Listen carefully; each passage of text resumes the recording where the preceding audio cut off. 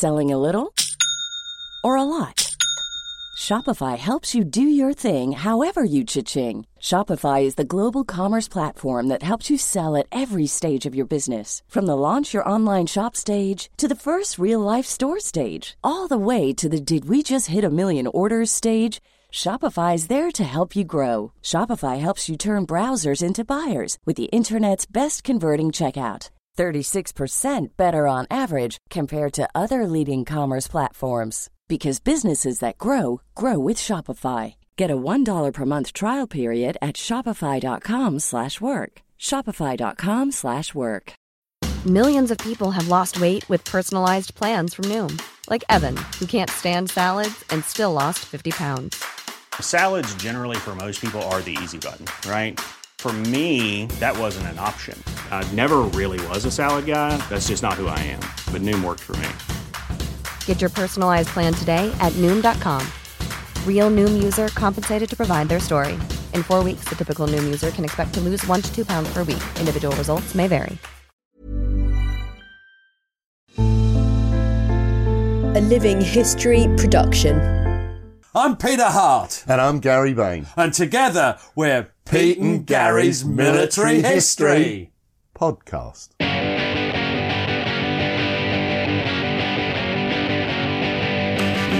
Hello and welcome to Gary. Oh, sorry. Polly's in the other room. Yeah, we don't want to disturb her work. Oh, hello and welcome to the podcast. And today, it's another in the series of the South Notts Hussars post-war. And this one's called Carry On Observing. And we needed one quickly, and this is one, as you've put it, you've just knocked off. Yeah. It's, you've got to, some of you who've been with us, will remember that we're talking about 307 Battery, which are the descendants of 107 Regiment, the South Notts Hussars. We've gone through their career, how they existed. They've had 3 batteries, and then they've been smashed up by various cuts. And then we went through, Alan Bexon's period in command, or as Major Officer OC. And then we did Tony Haynes, I think. And, there may have been another one, but we're a bit chuckle-headed this morning, aren't we, Gary? Yeah, was it Guy? I think it's the heat. The very posh man. Yes. Yes, this is going out in June, isn't it? When it's like nice and sunny. And what's it like today, Gary? Yeah, it's snowing. How'd you get here? Did you walk? Plough. Right. So anyway, we've got a new person taking over command of the South Notts Hussars, 307 Battery, OP Battery. Op. Yes, this is Major Mike Parker, isn't it? Who was, I remember him being a bit tardy in his timekeeping, a bit disorganised, but once he got out into the field, a really good observation. He was, and he takes over in July 1979. What do you think his priority is? They all like to have a priority. There's a touch of new colonel about them sometimes, even though they're not colonels. Well, the predecessor had been forced, by circumstances they found, to concentrate at least in part on the social and political side of the battery they commanded. But he was determined to bring the military side right bang into focus at the centre of everything they did. Yep, that's right. He was absolutely convinced that they had a real operational role, that it was important, and it was all part of the NATO British response to the looming threat from the Soviet Union. Now, this is the time that I enlisted. I joined in September 1978. So I'm sympathetic, as it were, to his concerns, because it was all about the Soviet Union. It was, yeah. So this is what Major Mike Parker said. Just over the hill is the Soviet Third Shock Army.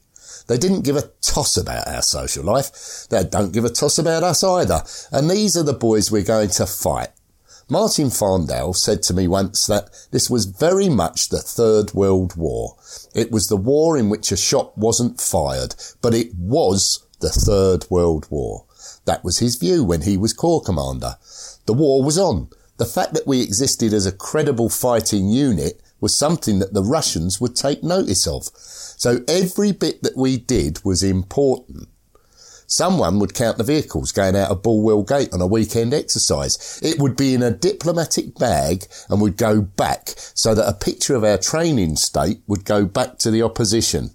Parades are a good thing. Parties are a good thing. But there is only so much time available. The mustard is cut in Germany. That's where you learn. That's where our operational task was. Yeah. Now, I think he's overstating that a little bit. You know, I don't think the Russians had spies outside Bulwell. You know, those were just local tramps and things. Sorry, Nottingham people. I absolutely appreciate what he's on about, because we've mentioned it before, both of us, and you yourself experienced it. There was a Cold War on. Well, there was a concern though, Pete. When I was in Germany, you went through both normal vetting, and then, because I worked with the intelligence corps, you had personal vetting, and they were concerned about elements of your personal life that would leave you open to bribery and corruption, because, you know, they were fully of the opinion that there were Russian operatives in the area. You must have been a real source of interest to them. Your personal life was a living nightmare. Anyway, to move on. All right. So what's he doing? He wants to bring a real workmanlike approach and make sure that their capacity and capabilities for soldiering in the field are such that when the men went to war, they wouldn't be caught out by what they experienced there. And almost everything he did was focused on that, the ability for them to carry out their OP role in Germany. Now, Mike Parker had one endearing quirk to go with his professional competence. That's the one you mentioned, isn't it? It was his engaging spirit of free-spirited randomness in all his personal arrangements. He was therefore undoubtedly fortunate to have at his side the slightly portly form of his battery captain Tim Richmond. Although they were very different characters, they formed an effective team in which both knew exactly what they were meant to be doing. And this is battery captain Tim Richmond of headquarters. More than anything, the battery commander wanted the battery captain to be out and about, picking up and looking underneath the covers to see what was going on, to make sure that things were operating effectively in an operational way, leaving him, i.e. Mike Parker, much freer to be doing the leadership thing with the soldiers. He really was dedicated to making the training more interesting and more relevant. And he did actually have a radical new vision for a more challenging annual camp. And this is Major Mike Parker. What I wanted to do is to get the battery out for the whole fortnight.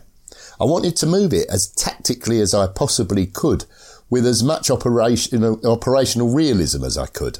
I wanted to cover, as far as I could, as many training areas, not just go to one training area and sit on it. I wanted to move to here, to there, to there, to there, to back home. How do you think his long suffering? Because he given his lack of personal ability with time, how do you think his long suffering subordinates found these rapid moves and things, and his idea of time? A doddle. That's not the right answer. Wrong. 0 out of 10.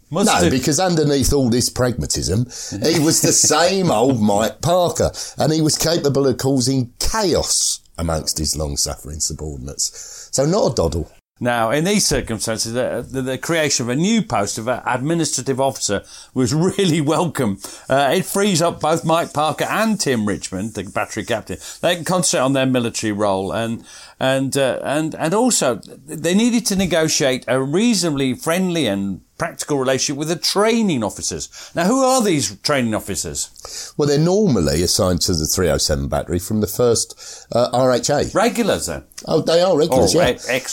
Current, yeah. Now, the first occupant of the post was an unusual character. Roy Myford was a former inspector of gunnery from the School of Artillery at Lark Hill, and he was known and respected throughout the Royal Artillery. And he was blessed with the rank of Lieutenant Colonel, although, technically, when acting in his new post, he'd be known as Captain. And what was he known as, really? Ethel. Colonel. He wasn't called Ethel by any but very, very close friends. Now, Colonel Roy Myford soon made his value felt. A report from an annual camp suggested that the 3-gun format of the gun troop left the forward observation officer lacking in any of the high-level training above the battery level. So they need to be used to guiding more guns. Yes. And this is what Sergeant John Jackson, who was the 425, that's the gun troop, said. Well, we were only a training aid and we only had 3 25-pounder guns. Roy Myford said, well, now we've got some expertise. Why don't we try and get 6 guns? We turned up one Sunday and there were 3 more guns. Nobody knew where they'd come from. Nobody had to sign for them. They'd got all the full kit that you needed for them. Brand new barrels. Never been fired. They'd been made for service in the war. That's the Second World War. Roy had found them somewhere from one of his many contacts around the army. So we were then established back to being a proper gun battery. The powers that be didn't know until we turned up at practice camp with 6 guns and the men to man them. And this is part of the why I like the South Notts Arts. They just do these things sort of illicitly. Now soon, Jackson was promoted to Troop Sergeant Major. All these, I want to make one other small point. We're now in the period of your career and they're all getting promoted. They are. Why didn't you get promoted? I did. Now he was Troop and then Sergeant... what happened? Demoted. Now he was Troop Sergeant Major and was acting in the dual capacities of Command Post Officer and Gun Position Officer under the overall control of Captain Gil Aldridge, who'd been the previous Battery Company Sergeant Major, I seem to recall. Yeah, he was a good lad, Captain Gil Aldridge. Very sad to know he recently died. Now, Roy Myford followed up that coup with something else. What else did he do? Because you've got the guns. What else do guns need, Gary? Well, exactly. He also located an accessible source of ammunition. The augmented gun troop was soon in action as a result, and as a far more useful training tool. Yeah, and a Troop Sergeant Major, John Jackson, 425 Battery still, says, he explains, we could now do multi-battery targets because we had 6 guns. This is why we needed the regimental survey aspect again. If you're going to fire multi-batteries on the same target, they had to be on the same grid. They might not be at the same location, they could be 2 or 3 miles away, but they both had to hit one target. So we had 2 troops of 3 guns and a command post representing 2 batteries. We do leapfrogging so the OP officers could practice taking turns in controlling more than one battery, having one battery on the ground firing while they were moving another battery around. And that's the whole point of it. Because the OP, remember, Gary, I'm sure you have, because you bear these things at the forefront of your mind, it's the OP officers that matter. It's the OP teams that are their function. The guns are still a training aid, but now they're a more efficient and training aid, aren't they? Now, the 25-pounder guns may have been old-fashioned and thoroughly obsolescent, but the gun troop was slowly changing into something that resembled a miniature gun battery. Yeah, and I want you to remember this, Gary, for a couple of episodes ahead when something happens that's magical and wondrous. Okay. Now, meanwhile, Mike Parker's changes in the overall training methods were beginning to have an effect. Yeah. He himself had always been a good forward observation officer, and he did everything to encourage those of his officers who expressed keenness to get on with mastering that trade. And this is one of them, and you're going to tell us what Captain Chris Houghton of 426 Troop, that's one of the OP troops, said. The firing weekends always had an exercise theme to make you get your Germany hat on. Every weekend involved an assault course. Each member of the OP crew was tested and their skills demonstrated. It was a change of emphasis. Times were changing and the TA had to become more professional because that was what was requested from us by the regular army. So this all makes sense to me. Did you have a Germany hat when you were in Germany? I had a hat, yes. What sort of hat? Well, it was a Germany hat because I was in Germany. Oh, not a pickle hat. Interestingly, we did actually get the TA come out regularly for trips up to Berlin on the military train with the Intelligence Corps. And you could see actually over time they did get more professional in appearance, more professional in approach. I can sympathise with some of this. I can emphasise and I can prioritise. Ran out of words, did you, sir? Now, in one respect, he did, however, waver in his grim determination. That perhaps just shows that every man as his own weakness. And this is Second Lieutenant Ian Cunningham, 426 battery, who had many weaknesses, as I remember it. Good chap he was. And he has to say, I have to say that we very quickly went back into the normal Sunday lunch routine because Mike Parker was much more of a gourmand than he likes to admit. Also, he did realise that there were some aspects to the lunch that did work to the battery's advantage. What do you think he means by that? Drink. Just socialising, getting to know each other. Drink. Bonding together. Drink. I've run out of words. Drink. Now, overall, the Mike Parker years were successful in concentrating the battery once more on its commitments in Germany. Something I can think of that's looming up, though, that might have interested him. What was that? Well, at the end of his period in command in 1982... Yeah. he saw the Falklands as a real chance to deploy on active service. So this is what Bombardier Ian Aldershaw, 426 Troop, says. The Falklands affected everybody because we were able to see vividly on television the British Army at war. The things that affected people most were the losses rather than the victory. We all expected victory. I don't think anyone knew the risks that were involved. It just brought it home when we were about. Mike Parker was absolutely convinced that the South Notts Hussars would go to war, and I think it was what he hoped for. He'd raised the level of training at that time. His AC said that his webbing was packed and all ready to go in his office. That's his assistant, he's going to say. It's nice to think. He was so, you can't imagine being left out of it. And I understand that, people say, why do people want to go to war? But if you've trained for it all that time, can you not see that, Gary? Yeah, because otherwise what's the purpose? Yeah.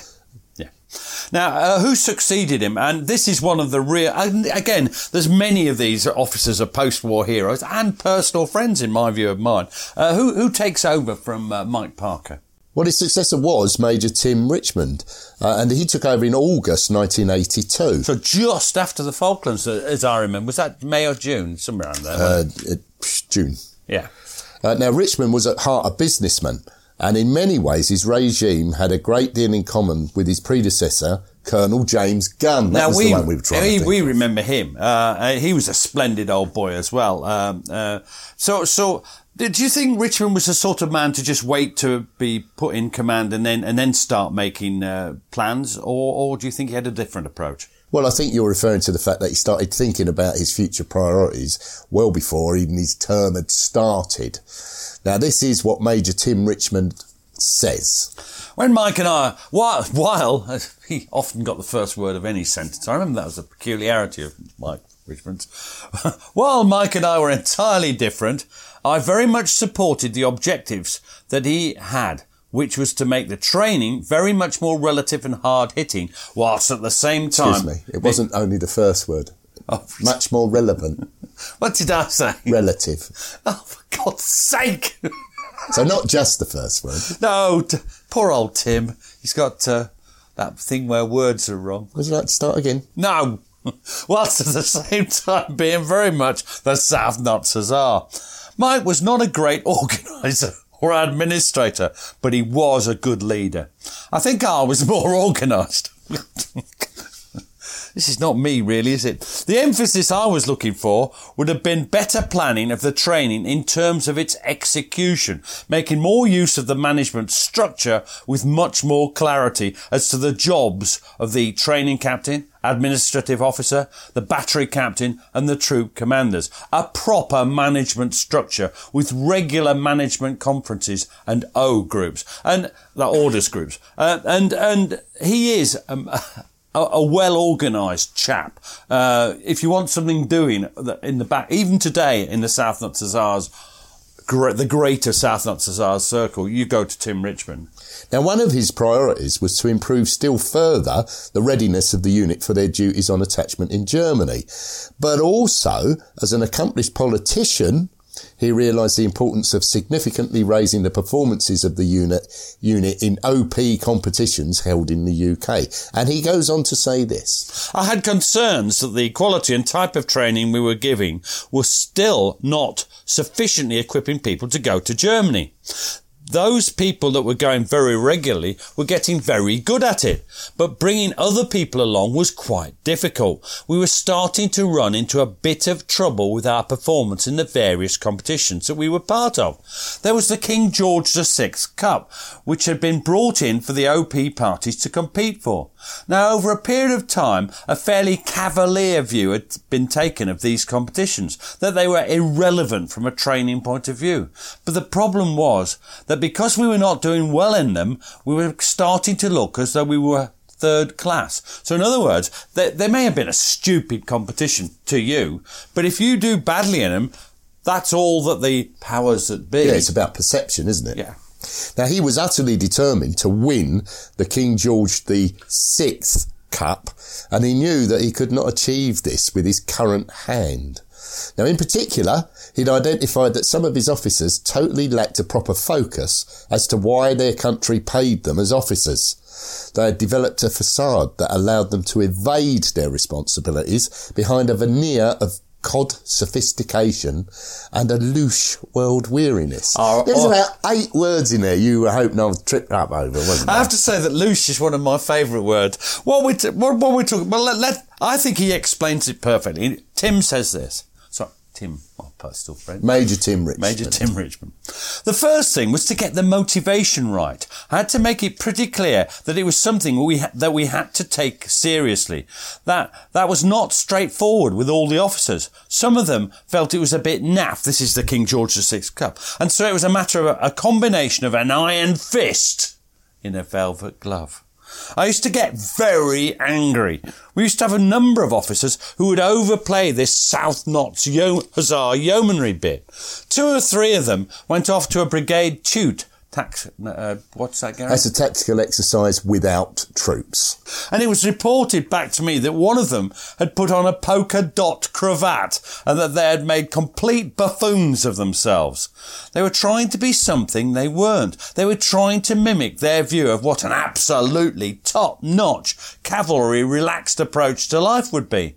I got the officers together and said, as and when this battery is that good that we are winning all competitions, then we'll start wearing polka dot cravats. But until we're that good, we're not going to go out there making fools of ourselves. And I absolutely understand what he's saying. And this, for me, is why these podcasts are interesting. This is different characters trying to get their vision across. And it's quite interesting, the different ways they do it and different priorities. Now, he also decided that they could not improve the standard of their operational use of the 432 APCs and ferrets with the training situation as it then existed, with no access in the UK to either of those vehicles. So, well, how can you train in the UK if you haven't got any? So this is what Tim Richmond says here, Major Tim Richmond. I really must be more formal.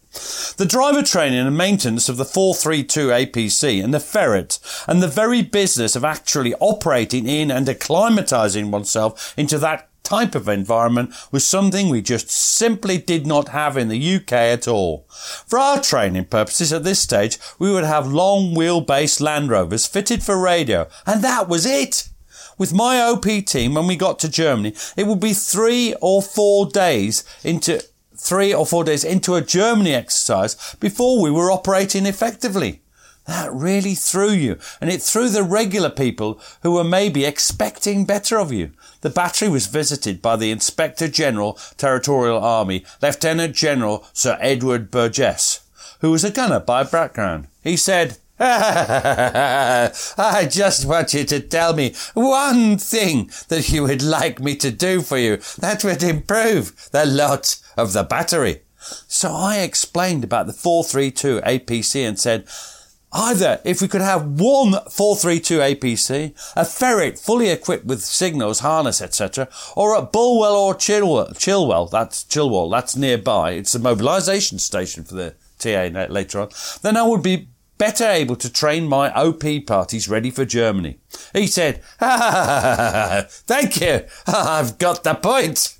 Within the next 3 months, 4 A32 armoured personnel carriers and 4 ferrets, all fully equipped, arrived at Bulwell as part of our establishment.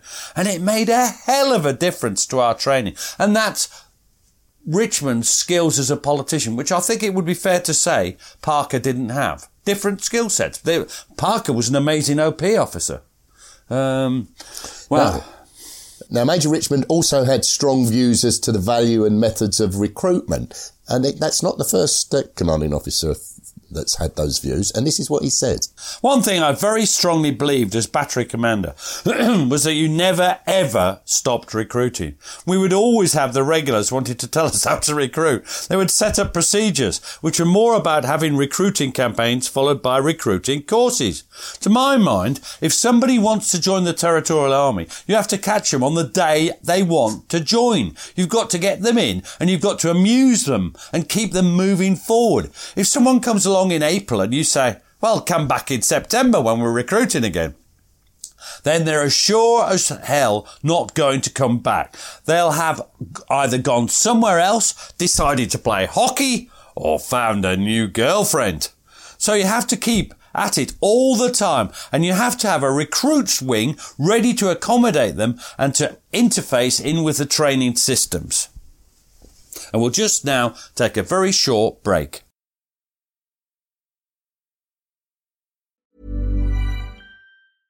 Cool fact, a crocodile can't stick out its tongue. Also, you can get health insurance for a month or just under a year in some states. United Healthcare short-term insurance plans, underwritten by Golden Rule Insurance Company, offer flexible, budget-friendly coverage for you. Learn more at uh1.com. There's never been a faster or easier way to start your weight loss journey than with PlushCare. PlushCare accepts most insurance plans and gives you online access to board-certified physicians who can prescribe FDA-approved weight loss medications like Wegovy and Zepbound for those who qualify. Take charge of your health and speak with a board-certified physician about a weight loss plan that's right for you. Get started today at plushcare.com/weight loss. That's plushcare.com/weight loss. plushcare.com/weight loss. I'm Sandra, and I'm just the professional your small business was looking for. But you didn't hire me because you didn't use LinkedIn Jobs. LinkedIn has professionals you can't find anywhere else, including those who aren't actively looking for a new job, but might be open to the perfect role, like me. In a given month, over 70% of LinkedIn users don't visit other leading job sites. So if you're not looking on LinkedIn, you'll miss out on great candidates, like Sandra. Start hiring professionals like a professional. Post your free job on linkedin.com/people today.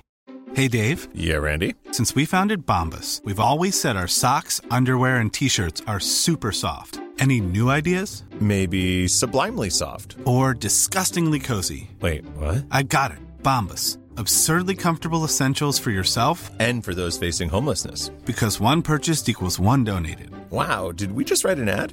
Yes. Bombas. Big comfort for everyone. Go to bombas.com/ACAST and use code ACAST for 20% off your first purchase.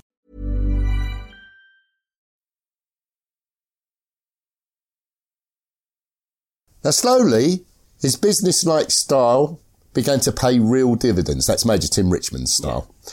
Armed with clear objectives, he instituted regular meetings with his management team to discuss objectives and progress in achieving them. I think that's interesting, because one thing that would come to your mind is that how the bloody hell did they manage without regular management meetings, if you see what I mean? Yeah, but also measuring, actually measuring what you're doing and progress against it. Yeah. We said this before about one of the earlier commanding officers used planning aids to do so. Yeah, that's right. A gun, I think. Programs. Yeah. He monitored weekly attendance figures. And that's just that's your bed and breakfast, eh? That's your bread and butter, isn't it? Why would he monitor attendance figures? Well, you got to understand your battery strength. I mean, how do you know otherwise? Not approximately, but exactly. Now, he also appointed Gil Aldridge as his battery captain. And it was with an almost audible sigh of relief that the old campaigner finally accepted an administrative role away from the rough and tumble of the field. And this is former Sergeant Major and now Captain Gil Aldridge of 425 Troop. I was in the middle of a piece of land marking out a new gun position. I'd got all my webbing equipment on.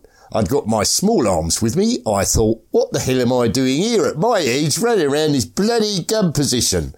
That's when I thought, oh no, I've had enough of this. Sleeping rough and that. I've done enough. Now, So that's one. So he's come into the management team. And then in August 1983, Tim Richmond gets a very valuable addition to his team. And this is the arrival of Captain Robert Watson, who's going to be his training officer. And so he's part of the headquarters team. He's part of the central team. And what does Captain Robert Watson say, Gary? Well, strangely, he said what you just said. He says, I was posted as a training officer to the South Notts Hussars. As a training officer.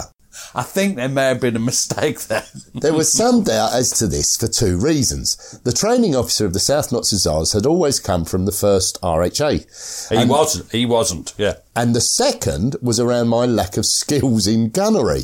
My practical experience of gunnery wasn't that great, having been in a missile regiment in my formative years. Now, I remember interviewing him, and yeah, he was on, I think he was even on the nuclear ones and that sort of thing. He was on all sorts of things, yeah. He goes on. But because I had done an OPs course and the output of the South Notts Hussars was OPs, I think I scraped through on that.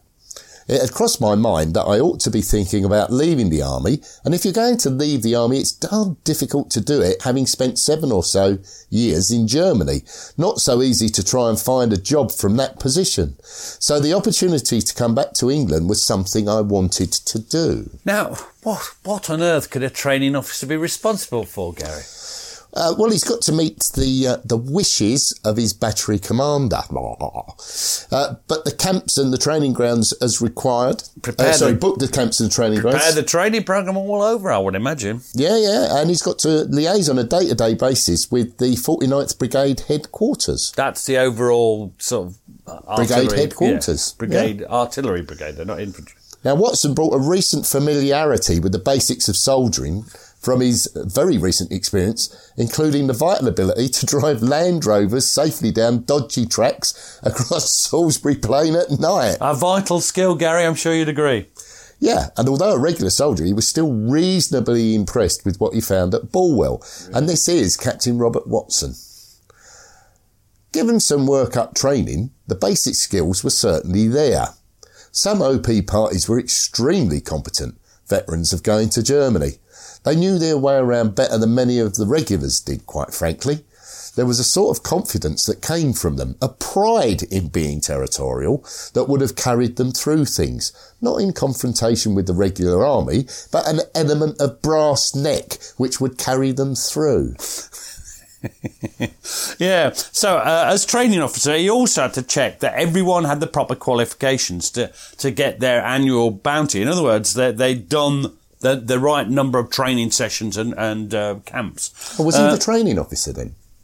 What? Was he the training officer? He was. Then? We ought to emphasise at this point that Captain Robert Watson was the training officer. Now, the money may not have been entirely why individuals joined the TA, but whatever their personal motivation, it's certainly important to most of them. Yeah. And this is what Captain Robert Watson goes on to say. To qualify for bounty, an individual had to do 27 days, 15 days of which was a camp. Then there were certain tests, a skill at arms test, a physical test, a 3-mile run, first aid test, NBC, that's nuclear biological chemical test. And as a special to arms, one we used to have an armoured fighting vehicle recognition test. As an OP party, you need to know what's coming. The easiest way of doing this was to get everyone together at one fell swoop to try and get them through it. So he's talking about recognising the vehicles at a distance. Well, you don't want to shoot at the 432. Well, you might do instead of a T30 sausage. Yeah. Now, I think overall, the impression from the interview I did was that Watson was impressed, and I should think so too, actually, with what Tim Richmond was trying to achieve. And he fitted really easily into Richmond's management team. Now, shortly after Watson arrived, something important's going to happen, and this is the annual competition for the King George V or 6th. Yeah, I noticed the notes seem to go between 5th and 6th. Cup, which was held at Bulford Camp. That's where Major Chris Carling, was under part of his responsibilities, in September 1983. Now, we've mentioned this competition before under several names, as we've just mentioned. Well, we've said that Major Tim Richmond likes to measure things, doesn't he? He does. So this was his opportunity to test their progress in direct competition with the other specialist TAOP batteries in all aspects of their artillery role. He says this. Part of the competition was to test the gun troop, bearing in mind that the view that this was a training aid and was therefore being tested in a non-tactical environment. A relatively small proportion of the marks would come from the performance of the gun troop, but it would include occupation of the gun position and the technical processes at the gun end. At the OP end, it would be a combination of testing the OPs for their normal technical shooting skills, different shoots, smoke, HE, that's high explosive, air burst, and so on. The forward observations fire plan, observation officers fire plan, the armoured fighting vehicle recognition, first aid, some tactical questions. Usually a night march leading to the occupation of an OP. Sometimes the battery commander was tested with a fire plan.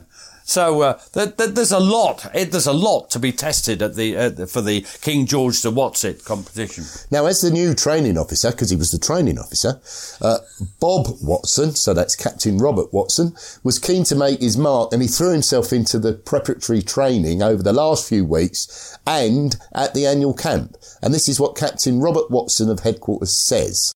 He's a training officer. He's the training officer. Yeah. A 2-week camp is the best chance you've got to really start to train people and work them up to that crescendo. We were able to do quite a good job of that. I spent a large amount of time with OPs on concealment and that sort of thing, so that as an inspecting officer comes over a hill to examine an OP party, it's really rather nice if he can't find the party in the first place, because they're so well camouflaged. It was things like that we tried to do. Some of that final window dressing, just setting the scene and making sure that people looked the part so that they came across as being the part. A lot of it is confidence and bringing out basic skills that people have already got, but presenting it in the right way. Now, part of this, just to give you, we've just heard what the rules of the competition were. They didn't have to camouflage the gun positions because the guns are a training aid, they're not tactical. What did the South Notts Hussars do, Gary? Well, they would camouflage them. They insisted on it. Yeah, and it was to show their grasp of the tactical aspects of gunnery in the field. As the contest began, everyone was on their mettle, and nothing was left to chance. And this is what Troop Sergeant Major John Jackson says, 425 Troop. We did things a bit slower than we would normally do, just to get it right. We were, his accent's changed. As he got... He was a generic northern, I think. Right. We would make sure that we'd got everything ready before we called the guns forward. The guns would be in a hide, and we'd go out and recce the position and work out where the gun platforms were going to be. Then we'd call the guns forward. We got to the stage where we would take forward one man from each gun so that they had got a good idea of where the gun platform, every other gun and the command post was. You normally only did that for a night exercise, but we thought it would help us. We said they were the protection party for the recce party, slightly bending the rules a bit. Nothing like the army for slightly bending the rules a bit. Oh, rules are meant to be slightly bent, Pete. Now, the end result... I've always considered you as slightly bent. Now, the end result was a triumph for Richmond. Yeah. His team and 307 battery. But it also reflected the overall change of emphasis that had begun under his predecessor, Mike Parker. And that, I think, we want to emphasise, and I know I did when I wrote about this unit in a book for them, that it's not one man, this is a continuation. Mike Parker deserves a lot of credit for what happens here, as well as Richmond and the others. Were fabulous. Now, buoyed up by this success, they would win the King George V or VI Cup again in 2005, and as a result, graced the cover of the Gunner magazine. The South Notts Hussars were back. Oh, God, why haven't we finished there? That would have been a great finishing point. Now, amongst Richmond's officers, there was one who could not be faulted as a forward observation officer, but he nevertheless caused Tim Richmond considerable problems. Who was that? Yeah, I think you alluded to it earlier. Lieutenant Ian Cunningham had his own set of priorities, and although he excelled in role and heartedly disdained the cravat element of officers, he could be awkward to handle once he'd set on a course of action. He certainly bloody could. He says this: I spent most of the 1980s making sure I never went on a UK camp. What I wanted to do was maximise my time in role, and as far as I was concerned, being in role meant being with my associated regiment in Germany. I don't think that anything was achieved by UK camps. The only person that forced me onto a UK camp was Tim Richmond. I remember him asking me at the end of the camp if I thought it had been any good. There were some aspects that I'd enjoyed, but I said, no, as far as I was concerned, it was a waste of valuable training time. A wonderfully arrogant remark which pissed him off no end. And I mean, they're good friends now. But the point is, different people, different priorities. And this silly young lieutenant, who, by the way, is utterly committed OP officer, does have a future in the unit, which is, these people progress. In September 1984, the British Army commenced Exercise Lionheart, the largest peacetime exercise since World War II, and encapsulating a full mobilisation exercise of the entire TA. Now, you were in this, weren't you? I was in Crusader. Oh, I was in Germany during Crusader, which I thought was the biggest since the Second World War. It probably was, until this one. Now, so what does 307 Battery have to do in Lionheart? Well, they're expected to contribute all 12 OP parties for attachment to the regular units serving in Germany. Now, Tim Richmond, he was determined not to foul, and by dint of organisation, tactful persuasion, bullying, and sleight of hand, juggling of his PSI staff, permanent staff instructor, he managed to achieve his objective.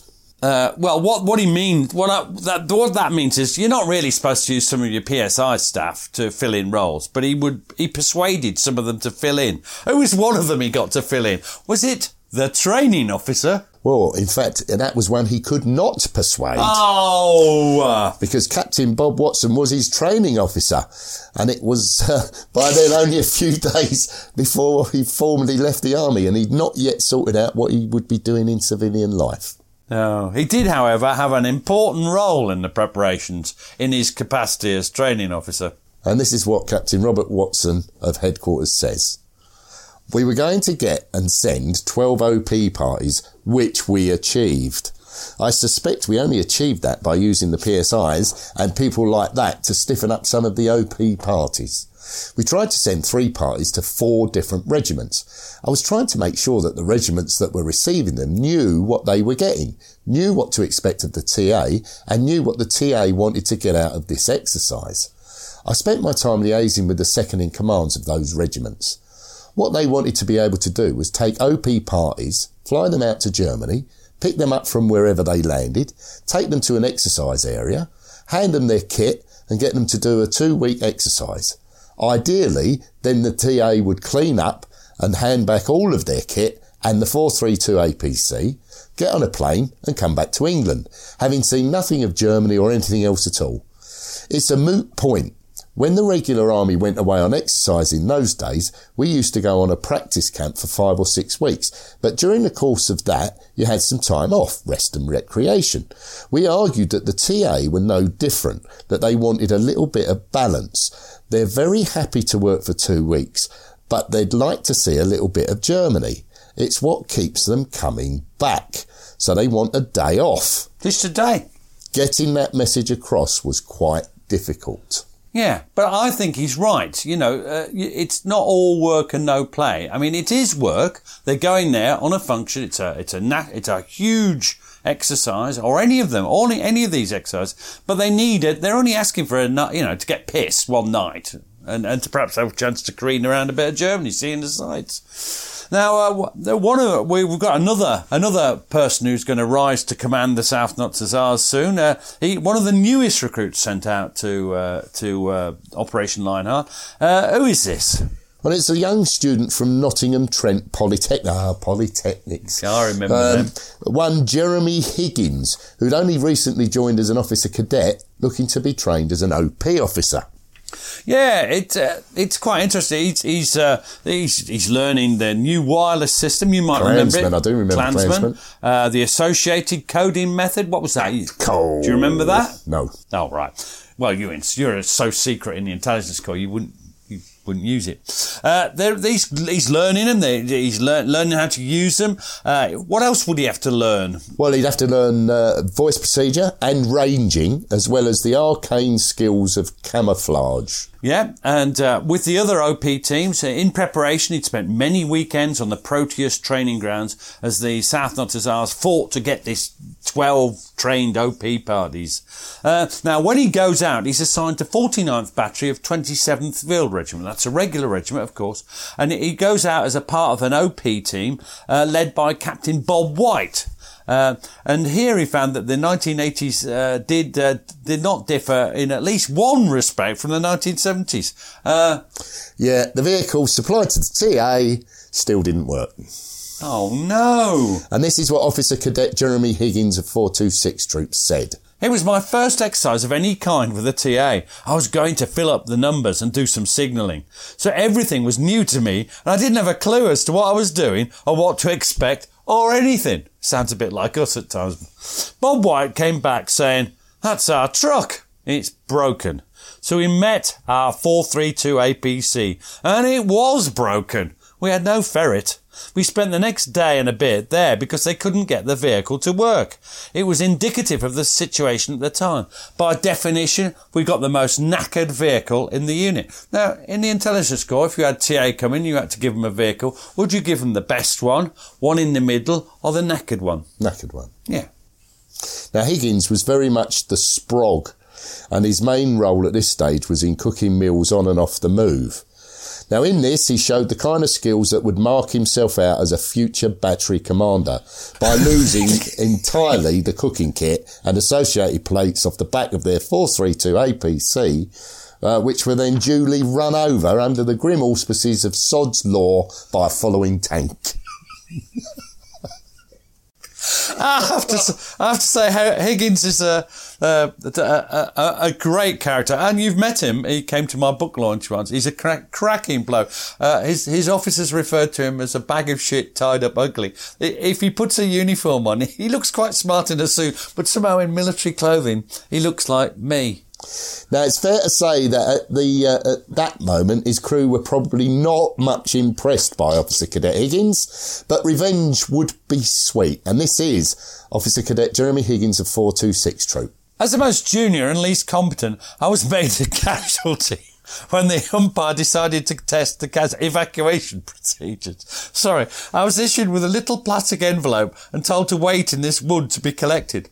In due course, the tanks and the APC disappeared off, and I was left on my own. And I was left on my own, and I was left on my own. In the end, nobody came to collect me. Several hours later, my own vehicle, I think they were just passing by, they saw me on the edge of the wood, still waiting. So I guess I must have been a battlefield death rather than an evacuated casualty. It convinced me I didn't want to become a casualty in future. Can you just imagine? I'll teach the bastard to fucking lose all our bloody cooking gear. Hey, aye. Now, once Jeremy Higgins got back, as an officer cadet, he had to attend a 2-week course at the Royal Military Academy, Sandhurst. Now, what happens there, Pete? Well, they put...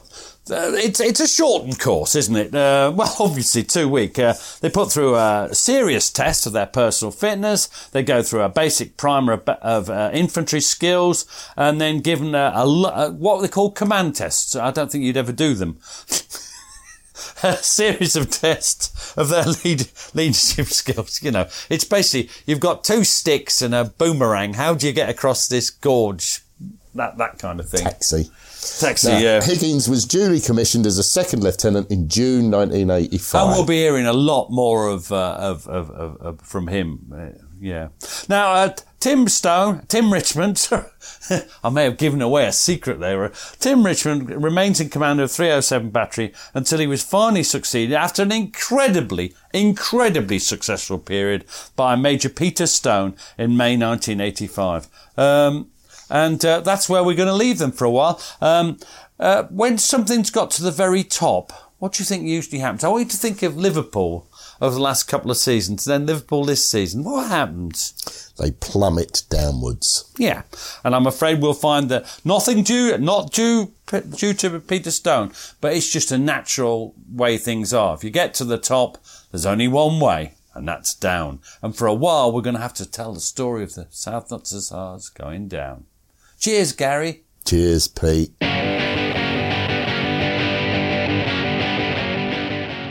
Thanks for listening to the show. Blah, blah, blah. If you'd like to support us, you can now buy us a coffee.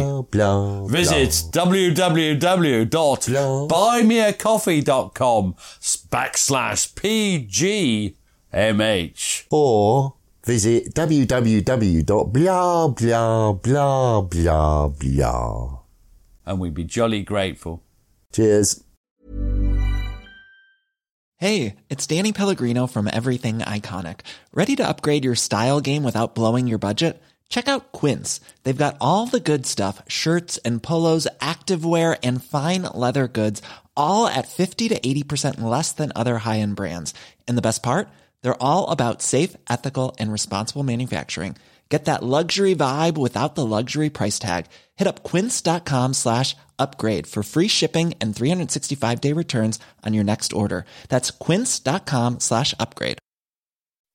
When you make decisions for your company, you look for the no-brainers. If you have a lot of mailing to do, Stamps.com is the ultimate no-brainer. Use the Stamps.com mobile app to mail everything you need to keep your business running with up to 89% off USPS and UPS. Make the same no-brainer decision as over 1 million other businesses with Stamps.com. Use code PROGRAM for a special offer. That's Stamps.com, code PROGRAM.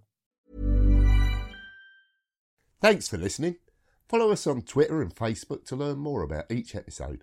And if you'd like to support the podcast, you have a couple of options. You can buy us a coffee at buymeacoffee.com/PGMH, or consider subscribing to the podcast for only £2 per month and get ad-free listening and bonus content. You can find links for both on our Facebook and Twitter accounts. Sounds great, doesn't it?